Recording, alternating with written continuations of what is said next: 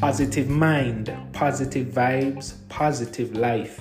During the holiday season and going into 2024, please be guided accordingly. The language we use to label individuals or groups often give rise to negative stereotypes. For this holiday season, push positive vibes. Use empowering language. Instead of using terms like underprivileged youth, say young people from communities that are underserved. Instead of saying sick kids, say children who face health challenges. Society deserves this change. This is simply my wish and my business's wish for the Christmas season. Let's empower individuals by using language that lifts up instead of language that puts down.